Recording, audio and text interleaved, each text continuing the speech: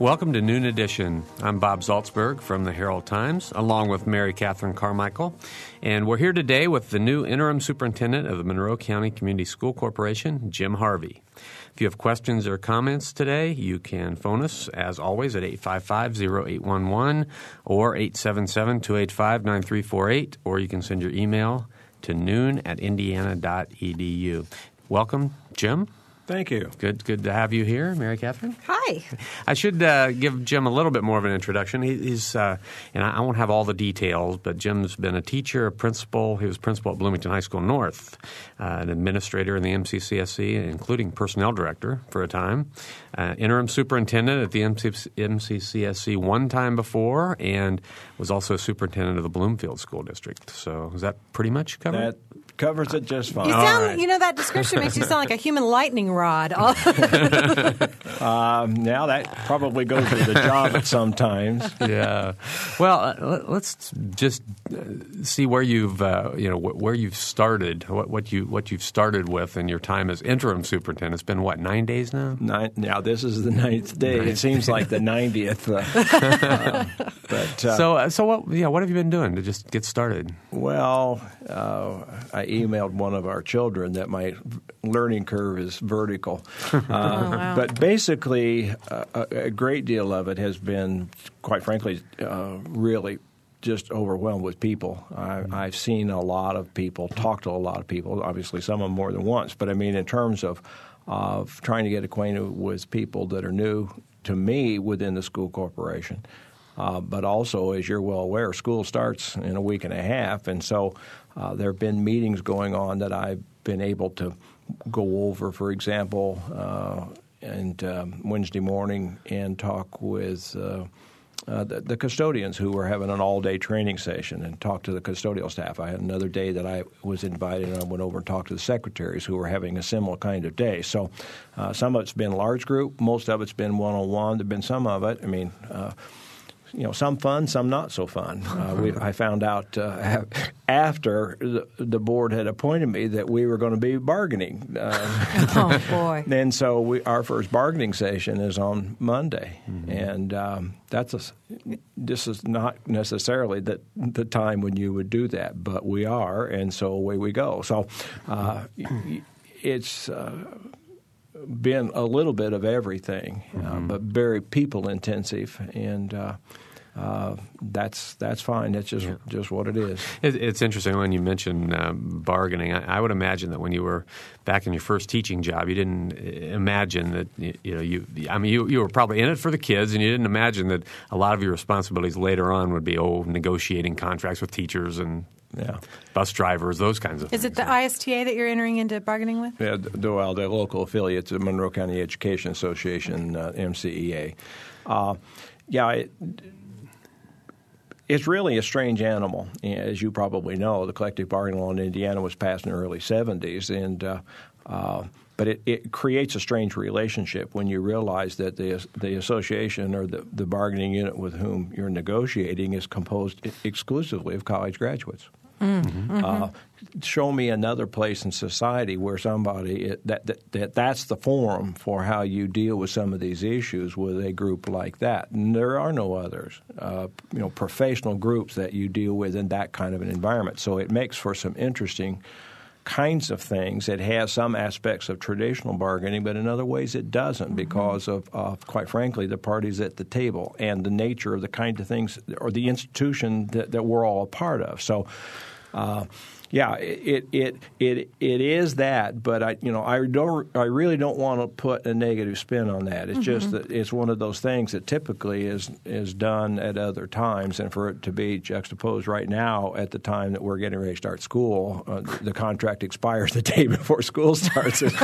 This is not the convergence of events that I would have chosen. Little urgency there. He has a gift for understatement among his other gifts. Right.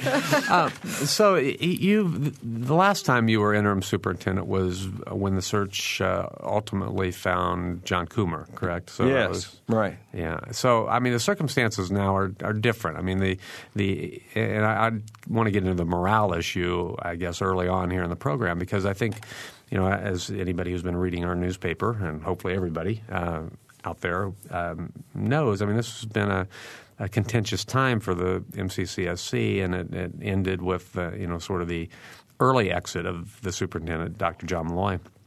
So a lot of the principals, the teachers, staff, there's been a lot of unrest in the last 6 months to a year. I'm just using a ballpark figure.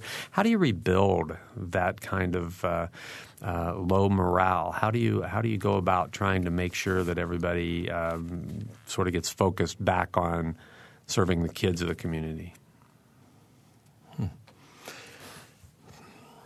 You sound like the question that I got asked by the school board, and there's really not a simple answer to that. But you kind of go to the end and not the beginning. And the end is that you're looking at the relationship between a teacher and a classroom of kids. If you start there and go backwards in terms of saying, what do I need to do to help that person do that job effectively, then you begin to see, well, what can I do to help that? And some of it, as I say, is very personal. Some of it's setting a tone. Some of it is being as open and as candid and as honest as you can be, trying to be as transparent to share information. I think those kinds of things empower people and build trust. And you and I both know that some of this is not immediate. It will take time. We didn't get to this point overnight, nor will we heal overnight. But there are things that people can do. And I actually was willing to consider this because I thought that I had something that I might be able to do to help heal. Because of my long involvement in this community, the fact that I've been in a lot of schools, and there are a lot of people that I know that know who I am, that maybe I could help. And I had a really good friend tell me, Jim, this isn't about what you're going to get; it's what you're able to give. Mm-hmm. And that's where we are. And I really trust that that teacher in that classroom on the 16th isn't going to be thinking about me or what has happened this summer. I hope that they're focused on those kids and what they need, and that we can go on from there. Mm-hmm.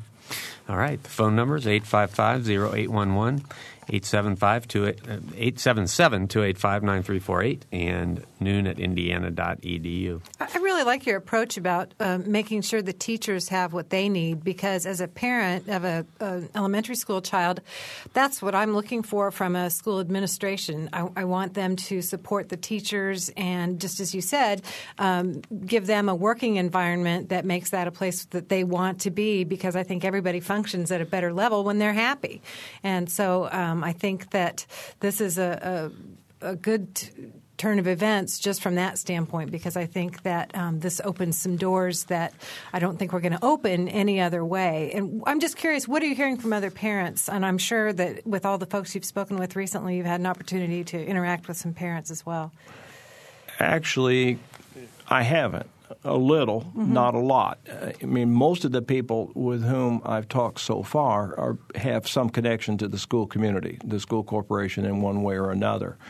That engaging with parents is something that really is not going to come a great deal until school starts. Mm-hmm. And so most of my conversations have been, to a great extent, people that are already connected to the school in one way or another. Mm-hmm. There have been a significant number of people, on the other hand, who have some involvement with some of the initiatives that were mm-hmm. and begun under Dr. Malloy that are very anxious that the momentum of those not be lost. And so I've been involved in several meetings already, not of those groups, but that are going to lead up to that. And so some of those we're going to re-engage very shortly in terms of what do we do with the work that's already been done and where do we go from here, because clearly there are some community expectations for those processes and how we go from here. This may be a little bit too micro of a question, but maybe not. Are all the vacancies that were created at the end of the year, are all those filled and everybody's in place? And I know we've lost some principals, and of course there's always retiring teachers and then some other teachers who've just chosen to leave. Are all those vacancies filled, and are you ready to hit the ground running on the 16th? For the most part, yes. We have a couple of shortage areas that are of a concern in special education. There are some people, certified speech pathologists, for example, are really scarce, and so we have a couple of areas there. But some of this is kind of the usual down to the last minute kinds of things. But by the same token, some of the things we will not know until school starts. And I'll give you an example. As you're well aware, we're initiating the K-plus program with kindergarten. While those enrollments have already occurred and are occurring, there are some people who still show up the first day of school. They're either new to the community or somehow we missed them. So some of that doesn't settle down. By the same token, there are people who may have been here in the spring, thought they were going to be here. The husband gets transferred or wife, and then now the family's gone. And so because they're not settled in their new community. So, I mean, that kind of thing with regard to staffing and teacher assignments and class lists and that kind of thing, you'd like to say it's settled, but it's not. It's going to be fluid, and it's going to be fluid right through those first 2 or 3 days of school. And you try to minimize that, but having been a principal, there's 2 months two things you'd not like to do. One, start school, and the other one's finish it. Yeah. Especially the older the kids, the more that's true. Yeah. With high school, you have kids that will come back and then be gone again, and then at the end of the year, it's just lots of fun. Well, anyway. Our guest today is Jim Harvey, who's the interim school superintendent for the Monroe County Community School Corporation. If you have questions or comments, please phone us at 855-0811 or 877-285-9348, or send your email to noon@indiana.edu. This interim tag, Jim, some would say that could, having an interim superintendent could hurt some of the momentum of what's happening here, and I'd just like to ask you to address that issue. Probably some of that, quite frankly, is unavoidable. And if it were not expected, it probably should be. That in any institution of the size that the school corporation is, with the kind of mission that it has, you change the leader, in this case the superintendent, CEO, whatever you want to call, pick another one in town. If Mark Moore left the hospital, there would be a period where some of the things that they were doing might not continue exactly as he would have continued them had he stayed. And so the same is true for us. But the board was very clear in terms of talking with me about what they hoped that I would be able to do. The first thing was, and we've already talked about that to some extent, was to try to promote some healing within the school corporation. The second thing was to try to maintain the initiatives that had already been begun. That there are a significant number of things that we have done that are not connected to any of the other circumstances that brought us to this point. And so to label this or label that is really unfair. It's unfair, quite frankly, to Dr. Malloy. It's unfair to the people who have spent countless hours getting involved in these things. That And the work that they've done is really quite substantial. And so we have to maintain that and move on. That's not necessarily going to be easy, but that's what I think the community has a right to expect. I know that that's what the board communicated to me, and so part of it is how do you figure out how to do that? And so I'd like to say, no, we're fine. We're not going to lose anything, and that's not so. That some of the things that John Malloy was able to do, I'm not, because I'm not he, or him, which is the right. Here I am. I'm going to make sure I'm correct. Yeah, be careful. But at any rate, well, if Sally were here, she would tell me for sure. But by the same token, he's not and I am. And so we have to go on from there. There is that reality of the circumstance. And so there are some absolutely brilliant things that he did and that he brought to this community and things that we can move on from. Do I share all of that? Am I able to do all that? Probably not. But there are the things that I'm able to do that maybe he couldn't. Well, maybe. And so I really am committed to trying to move forward where I can and where people are willing. Yeah, well, a couple. I think in this is really a very broad question, but a lot of the discussion in the last couple of years has been about. I know there's a high school work group that's set up. There's a strategic planning group that's set up, and there's been an awful lot of discussion. I went to one forum a few months ago that is about the need for change. The Thomas Friedman world is flat kind of change. That there could be some total restructuring of school corporations and new ways to do things in school corporations. And as I said, this is very broad, and you can approach this question any way you want. But I just want some reaction to the notion that our school system needs to be revamped in some either significant or not so significant way. You've worked in the in this kind of a system for a long time. Is there a need for some pretty dramatic change?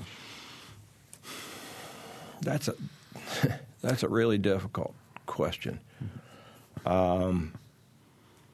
because Tom Friedman on one hand it's informative, the other part of it it's frightening in terms of what he's talking about and how quickly things change. And sometimes the change we do it and we don't even realize it's changed, and you're dealing with that in terms of the newspaper. Absolutely. That it's a real struggle. But part of it is also what you're used to. I mean, I'm not really interested in reading a book online, nor am I interested in printing it out. And I know Sally isn't. She loves Sally's Jim's wife, by the way, Yeah, who's taught for years in the MCCSC. Well, she's part of this too. So anyway, but at any rate, we have to be responsive in that respect, and we also, in some areas, have to be proactive. And I'll give you an example, is that we had a very extended discussion yesterday with some of the secondary people, secondary meaning basically high school, all the high school principals plus Ed Brown from the Hoosier Hills Area Vocational School, plus several others, in terms of looking at what is an appropriate response to what's going on in our community with regard to the life sciences. That you cannot be a part of this community or have gone to the convention center, the meeting that they had in May, and not realize that we are at a point that could change the future of Bloomington and Monroe County for the next 100 years in terms of the companies that are here, the kind of needs that they have, and that's reality. And so the question becomes, how do we respond to that, and how do we change the schools to respond to that? Because our goal should be, and I talked to administrators about this on Tuesday, selfishly, I want all 1,200 of those jobs that are being talked about to go to citizens of Monroe County.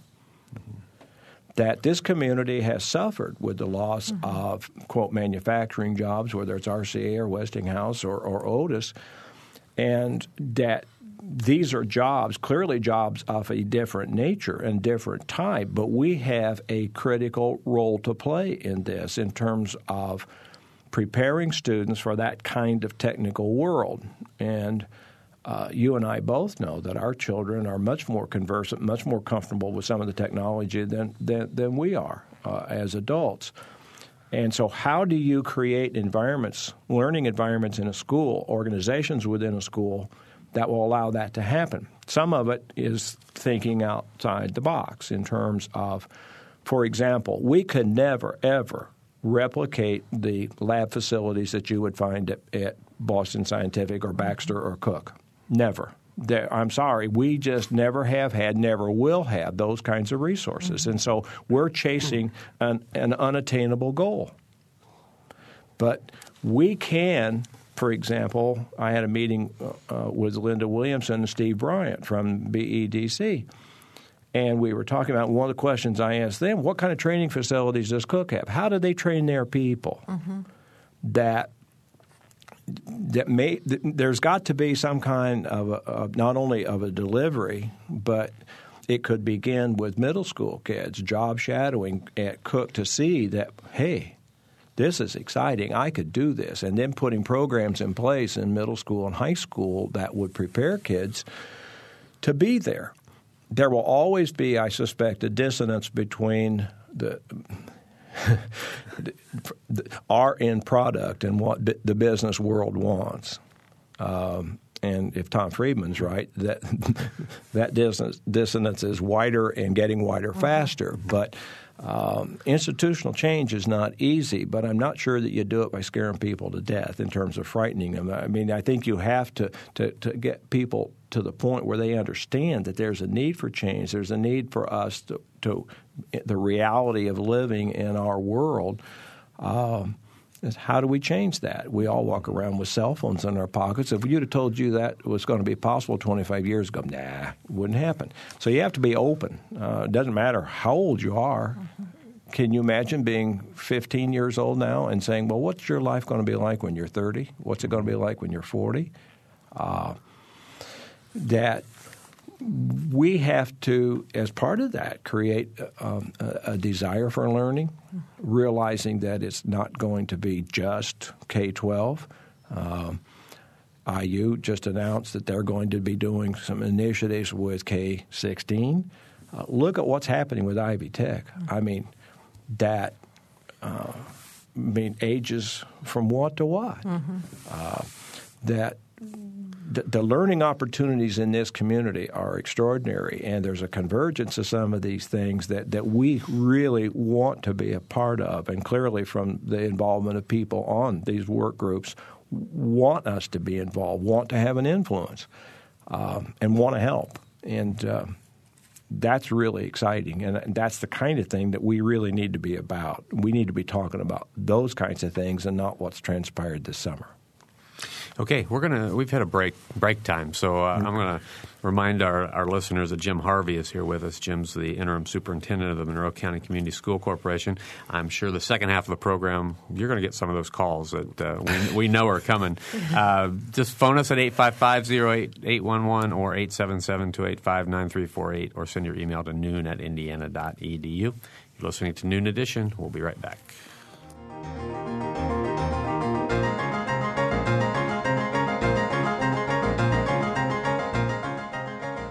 You're listening to Noon Edition on member-supported WFIU. Production support comes from Closets 2, providing organized and expanded closet and storage space for home office and garage, using a variety of systems with no major renovations. Closets 2 owned and operated in Bloomington, 332-2233. And from South Dunn Street Project, represented by Brian Lappin, Real Estate, classic bungalow-inspired architecture in the Bryan Park neighborhood of Bloomington, www.southdunstreet.info. Each day, WFIU airs announcements of lectures, performances, exhibits, public forums, and public services. Announcements and links are also posted on the public events of our website, wfiu.indiana.edu. To include your event or announcement, you may utilize the Submit Event feature. It's located next to the events calendar. and that address again is wfiu.indiana.edu.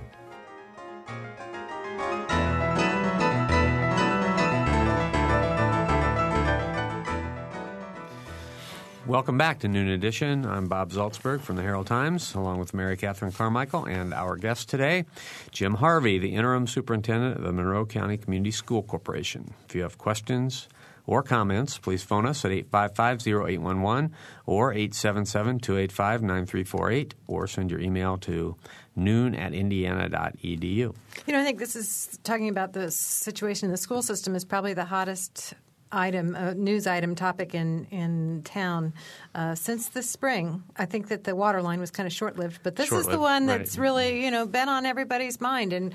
And most, this is a community that loves education, and it's important in a lot of people's lives. So thank you so much for taking time to be here today. This is a good topic. That's right. Yeah. It's not like you have nothing else to do. Yeah.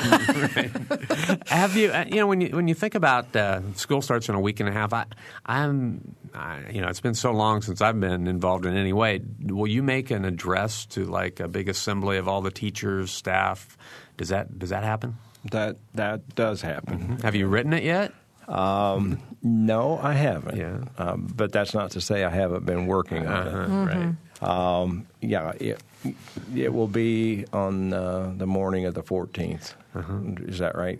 If that's Monday, that's the day. So week from Monday. Mm-hmm. Yeah, in the North Auditorium. Mm-hmm. So what are some of the key points that you want to stress? I'm sure some of the things you've already said here today, but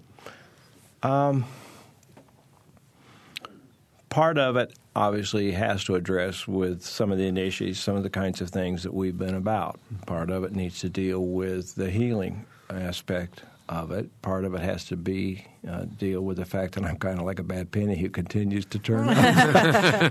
No, I'm being facetious, but I stood on that stage as the principal at North 30 years ago, and so there's some symbolism in that for me, at any rate. And so my life has connected with a lot of people over these years. A lot of kids were graduates of North during the time that I was principal. There are people in the district who say, well, you hired me, and so that just happens. And so this is a very human kind of thing. I mean, part of it is about the work that we do and that part of it, but part of it is also the human endeavor of what it is we're about and what we've been through. And I think I have to talk about that. I think I have to acknowledge that. We have people in our school district that quite literally are grieving over what's transpired. That this has been, in your words, a story that has legs and has lasted a long time. And we have to acknowledge, I think, as a way to begin to heal, that this has been a very painful and, quite frankly, a very sad set of circumstances for us, not only within the school community, but the greater community of Bloomington. You could not be here and be a reader of the newspaper or a customer at the barbershop without having heard this. And so this is something that most people in our community are aware of and are concerned about. Everybody has a little bit of ownership, even if your kids are grown, you have a grandchild in school. I mean, this is just, I can't think of another institution that has more feeling of ownership throughout the community. Well, and I mean, stating the obvious is that a person's most prized possession are their children. Next to their spouse, but I mean, in some cases not. No, I'm sorry. Okay. On a parallel. Yeah, no, I don't. That wasn't fun, was it? At any rate, but people really do pay attention. That there's no other institution within our community like this one, and in that respect, it is very special. People pay a lot of attention to it. They have a lot of loyalty to it. I mean. I had lunch on Wednesday with the administrators at South. Mark Fletcher invited me over and wanted me to have lunch so I'd get to know the administrators at South. And during the course of that, they gave me some South paraphernalia, a hat and some shirts and stuff. Well, yesterday we had this meeting which involved Mark, but also Jeff Henderson from North, who shows up with a box of North paraphernalia because he'd heard the day before that I had gotten. And so there is that loyalty that's there. We're all cats of some kind, but it really is. And so when you go back to your question about change, and we've had, you hear the discussion about paradigm shifts and so on, that in change, people are receptive to change, but there are some things that we know about here, about how to educate children, how to run schools, how to prepare for whatever world Tom Friedman or others dream up that's out there. Mm-hmm.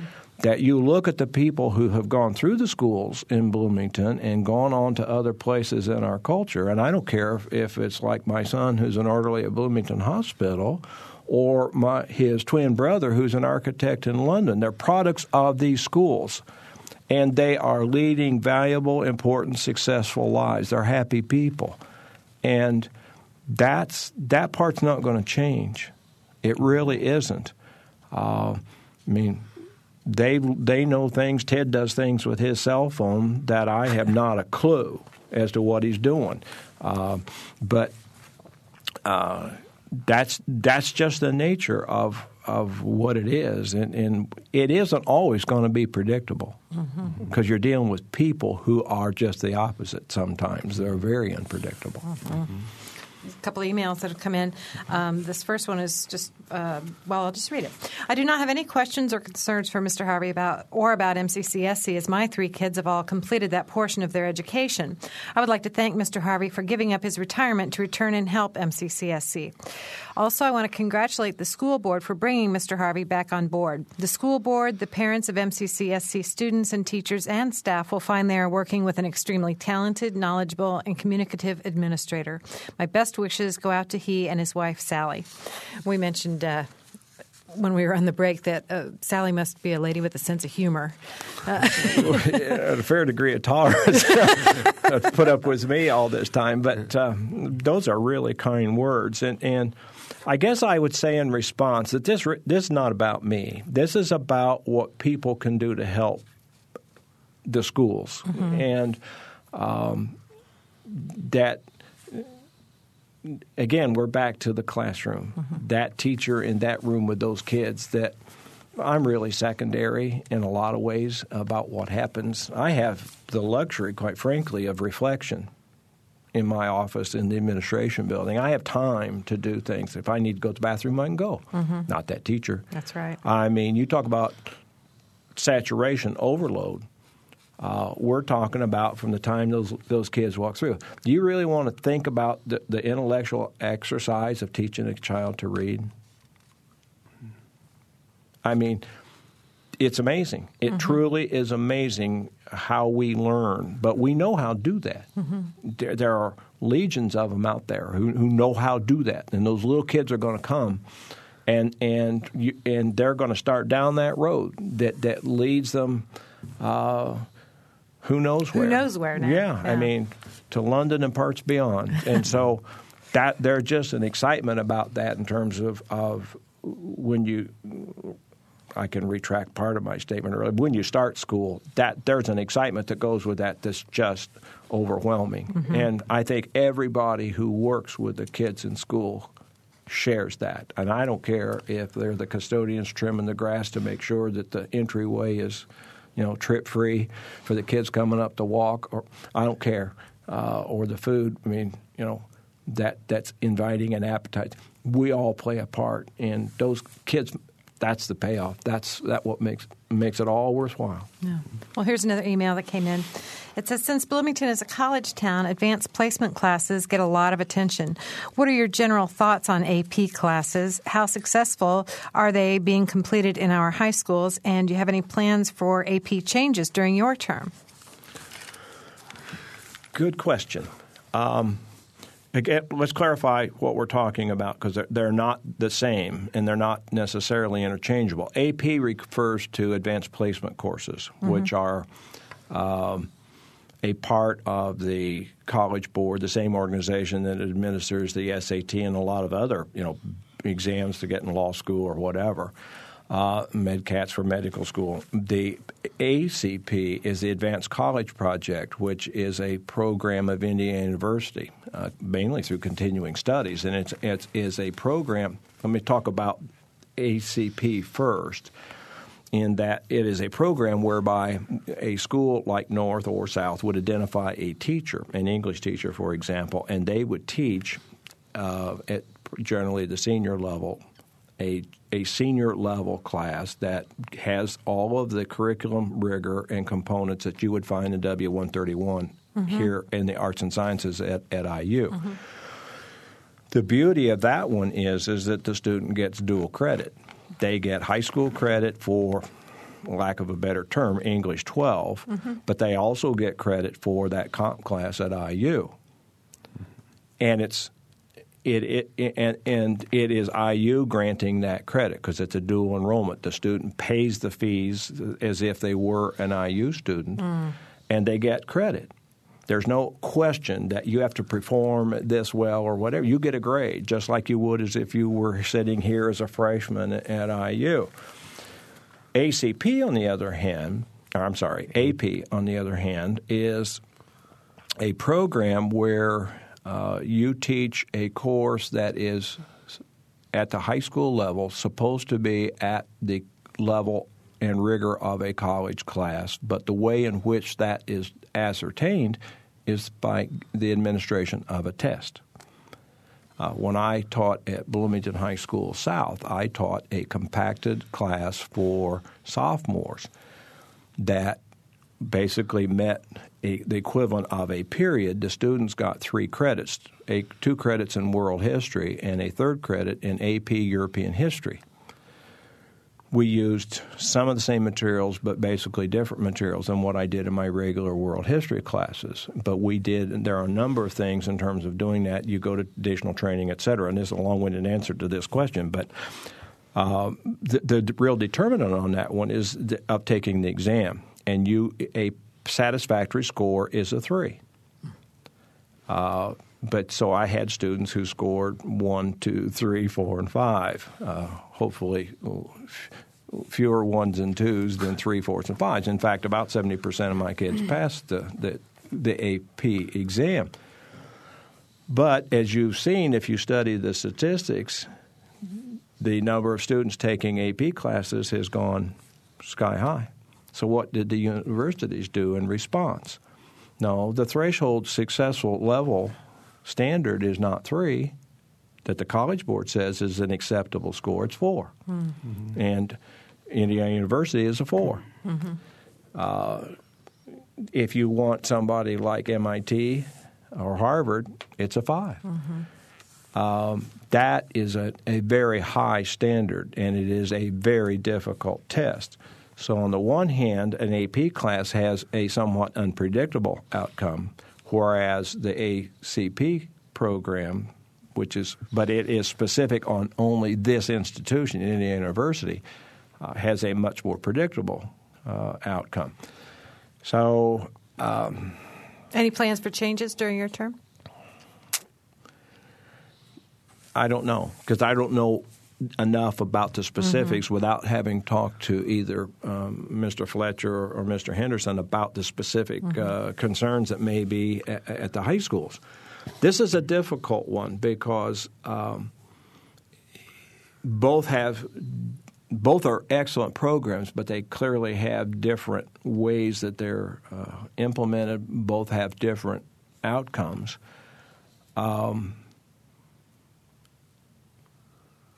I think, the AP classes are valuable because of the expectation level that it sets.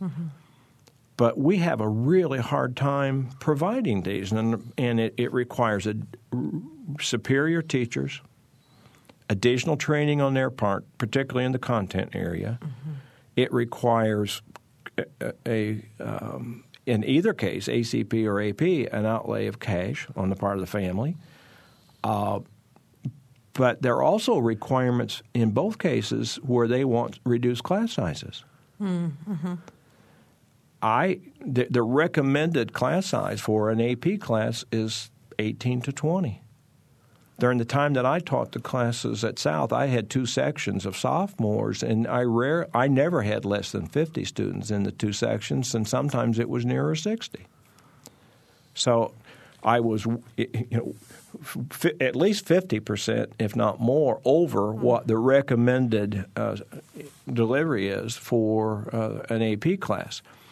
I don't know. It's something we can take a look at, but we will always have the dissonance between what we would like to be able to do and what we can afford to do. Right. I should also say that that author said, thank you for accepting the challenge. All right, 855-0811, 877-285-9348, and noon@indiana.edu. A couple of issues to sort of piggyback on that question. I mean, one is the whole idea of, are our schools too large, and how do you chunk those down? I think a lot of the work maybe that the high school work group has been doing has to do with smaller schools within a school, or some other models that they've seen. So I guess that's part one of the question. What are our schools too large? Are there ways to break them down into smaller? The answer is yes and no. Uh-huh. How's that? Yeah. If you go back in the history of education in this country, these are James B. Conant comprehensive high schools that were envisioned in the mid-'50s. Both North and South fit that mold. These are large, comprehensive high schools that offer a wide range of courses and very extended levels of courses. That you want to talk about an AP class, these classes did not exist in schools of smaller size. I mean, we have difficulty offering fourth-year French, for example, or second-year calculus or advanced physics. These are hard to be able to do. Mm-hmm. And so part of it is, in the answer to this, is the economy of size, of how do you do some of this. And so are our schools too big? In response to that, the answer is no, because you cannot, for example, provide some of these programs on a small scale.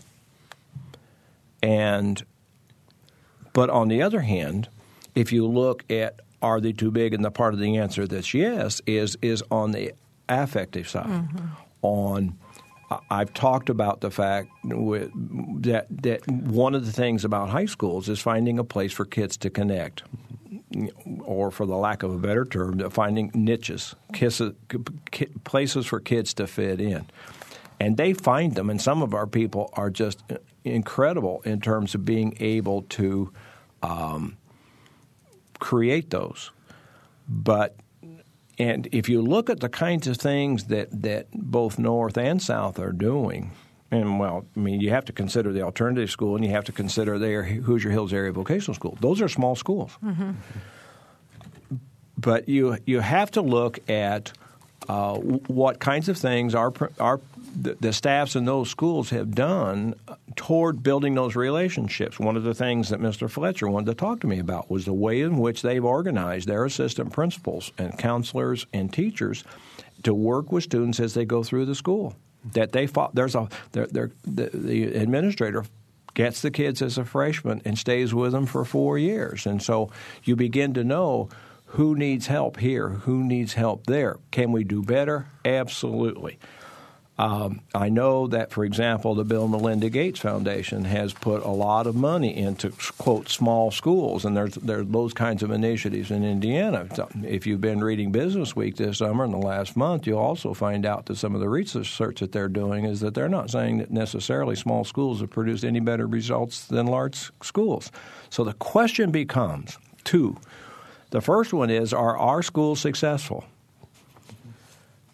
And secondly, in the areas where they are not, what are we doing about it? How are we changing the definition of North or South to make them more effective? either in the form of teaching or creation of ways that help kids connect more easily, that create more caring environments. And there are a significant number of things that both staffs, both schools, North has applied for a small, this may not be the right term, but I think it's small community learning grant in terms of how would they do some of this? How do you organize in smaller structures?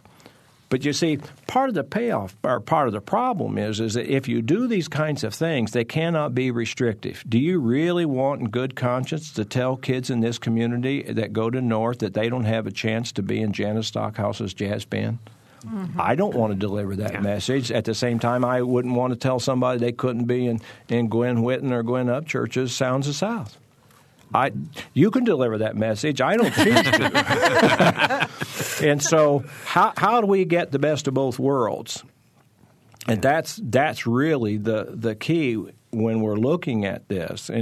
But it's not just ownership of the high schools. That's why if you look at the membership and the dialogue of the graduation workforce group, it's not just about the high schools. It's about what we're doing all the way along in terms of career awareness, the preparation, the emphasis on reading, of career work. There's high schools tend to be, because they're the last 4 years, tend to be the focus of some of this. But some of that's not deserved. I mean, some of these things need to be addressed earlier. And reading's a case in point. Yeah. Okay, we've got about 6 or 8 minutes to go, and I think we've got lots of email. Does that mean I should give you shorter answers? Well, yeah, probably. Yeah, right. All right, here we go. This is the lightning round. Thanks for having a session on this topic. I can recall only one previous program featuring Dr. Malloy and don't recall ever hearing you interview any school board members. I wonder whether this was your choice or the school leadership's. I would encourage the board and the interim school superintendent to do a better job communicating with everyone in the school corporation, which belongs not just to parents but all citizens. As the parent of 2 small children who will be entering school in the coming years, I don't feel I'm getting nearly enough information about school decision-making that will affect me and my family and our whole community in the future. What can the school board and school leadership do to keep the community more fully informed? That's an excellent question, and I share that. And I think we do need to do a better job. How we do that maybe is this kind of thing. And I basically would say to you, I will come back anytime you invite me. And I will say that to any other public forum in the community. You invite me, I will come. I can't speak for the board, but quite frankly, if you will invite the board, I bet you they will come. I would encourage the writer to make sure that they look at community access TV and that all the school board meetings are advertised. I can't say that I watch them always in their entirety, but I'm one of those people that drives my wife crazy sitting there clicking. But I watch sometimes, and there'll be something that will catch me. There are things that we put out, but we can do better. We can do a better job. For example, we could have had people at the county fair. For example, something that we didn't do, but we could have. There are. Does everybody in Monroe County go to the fair? No, but there are people who go every year.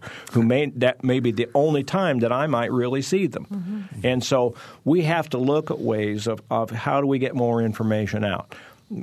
Always go to the school.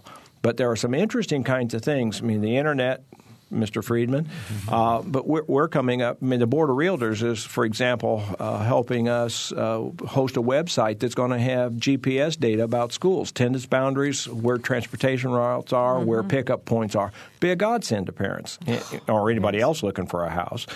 So I mean, what a kind of thing for people to be able to know for sure where your child's going to be picked up. And so there are all these things and sharing information. We're trying to put more and more things on the web in terms of the websites for the school corporation. But some of it has to be people to people, person to person. Some of it has to be conventionally in writing. Some of it's just exactly what we're doing. And I will come back, as I said, and I hope other people will too. Okay. Here's another question. As a former teacher in another Indiana school corporation, I believe that I understand the vast challenges that all education purveyors face today. I'm not asking the acting superintendent to be a Pollyanna, but I'm sure that despite the important issues that must be faced currently, much good news exists in the MCCSC. Could he elaborate? We have about 3 minutes to go now. About 3 minutes. But no pressure. Well, I mean, I think people tend to focus on test scores, how our kids do. You look at the SAT scores, you look at the I-STEP scores. We generally are above average, not necessarily in every school, not at every grade level, but academically our kids perform pretty well. Can we do better? The answer is yes, and you'll always look at where you are and where you need to be. That's a basic premise of No Child Left Behind, that if you're in school for a year, you ought to make a year's progress, and that's it in 25 words or less. Mm-hmm. And if you don't, then something may be wrong with the instruction that you're receiving. But you and I both know that kids learn in different rates. Ways. And so sure. Therein is the dilemma. But I think on another side, sometimes we tend to look just at those measurable kinds of things. And I think you do have to look at whether or not we're turning out people that are good citizens. Mm-hmm, I agree. Here's another question that came in. My children benefit from the multi-age classrooms at Templeton Elementary. They're in the K-6 class and have benefited from innumerable aspects of being in the same class for more than 1 year at a time. Besides the education, benefits include things like interpersonal relationship building and an acceptance of others who are not like oneself. Relieving children of the boundaries of age works also to relieve them of boundaries of gender and even improve the sibling relationships in the class. We are very happy with this class, and I was wondering if you have a plan to help support this environment, and if you are willing, and if you are planning on expanding this type of program throughout the county. Well, as you know, the multi-age classrooms exist in other buildings other than Templeton, and there's a considerable degree of latitude within the school corporation in terms of how a particular school organizes. I believe the other programs are at Clear Creek. But those are choices that those faculties made in terms of how they look at it.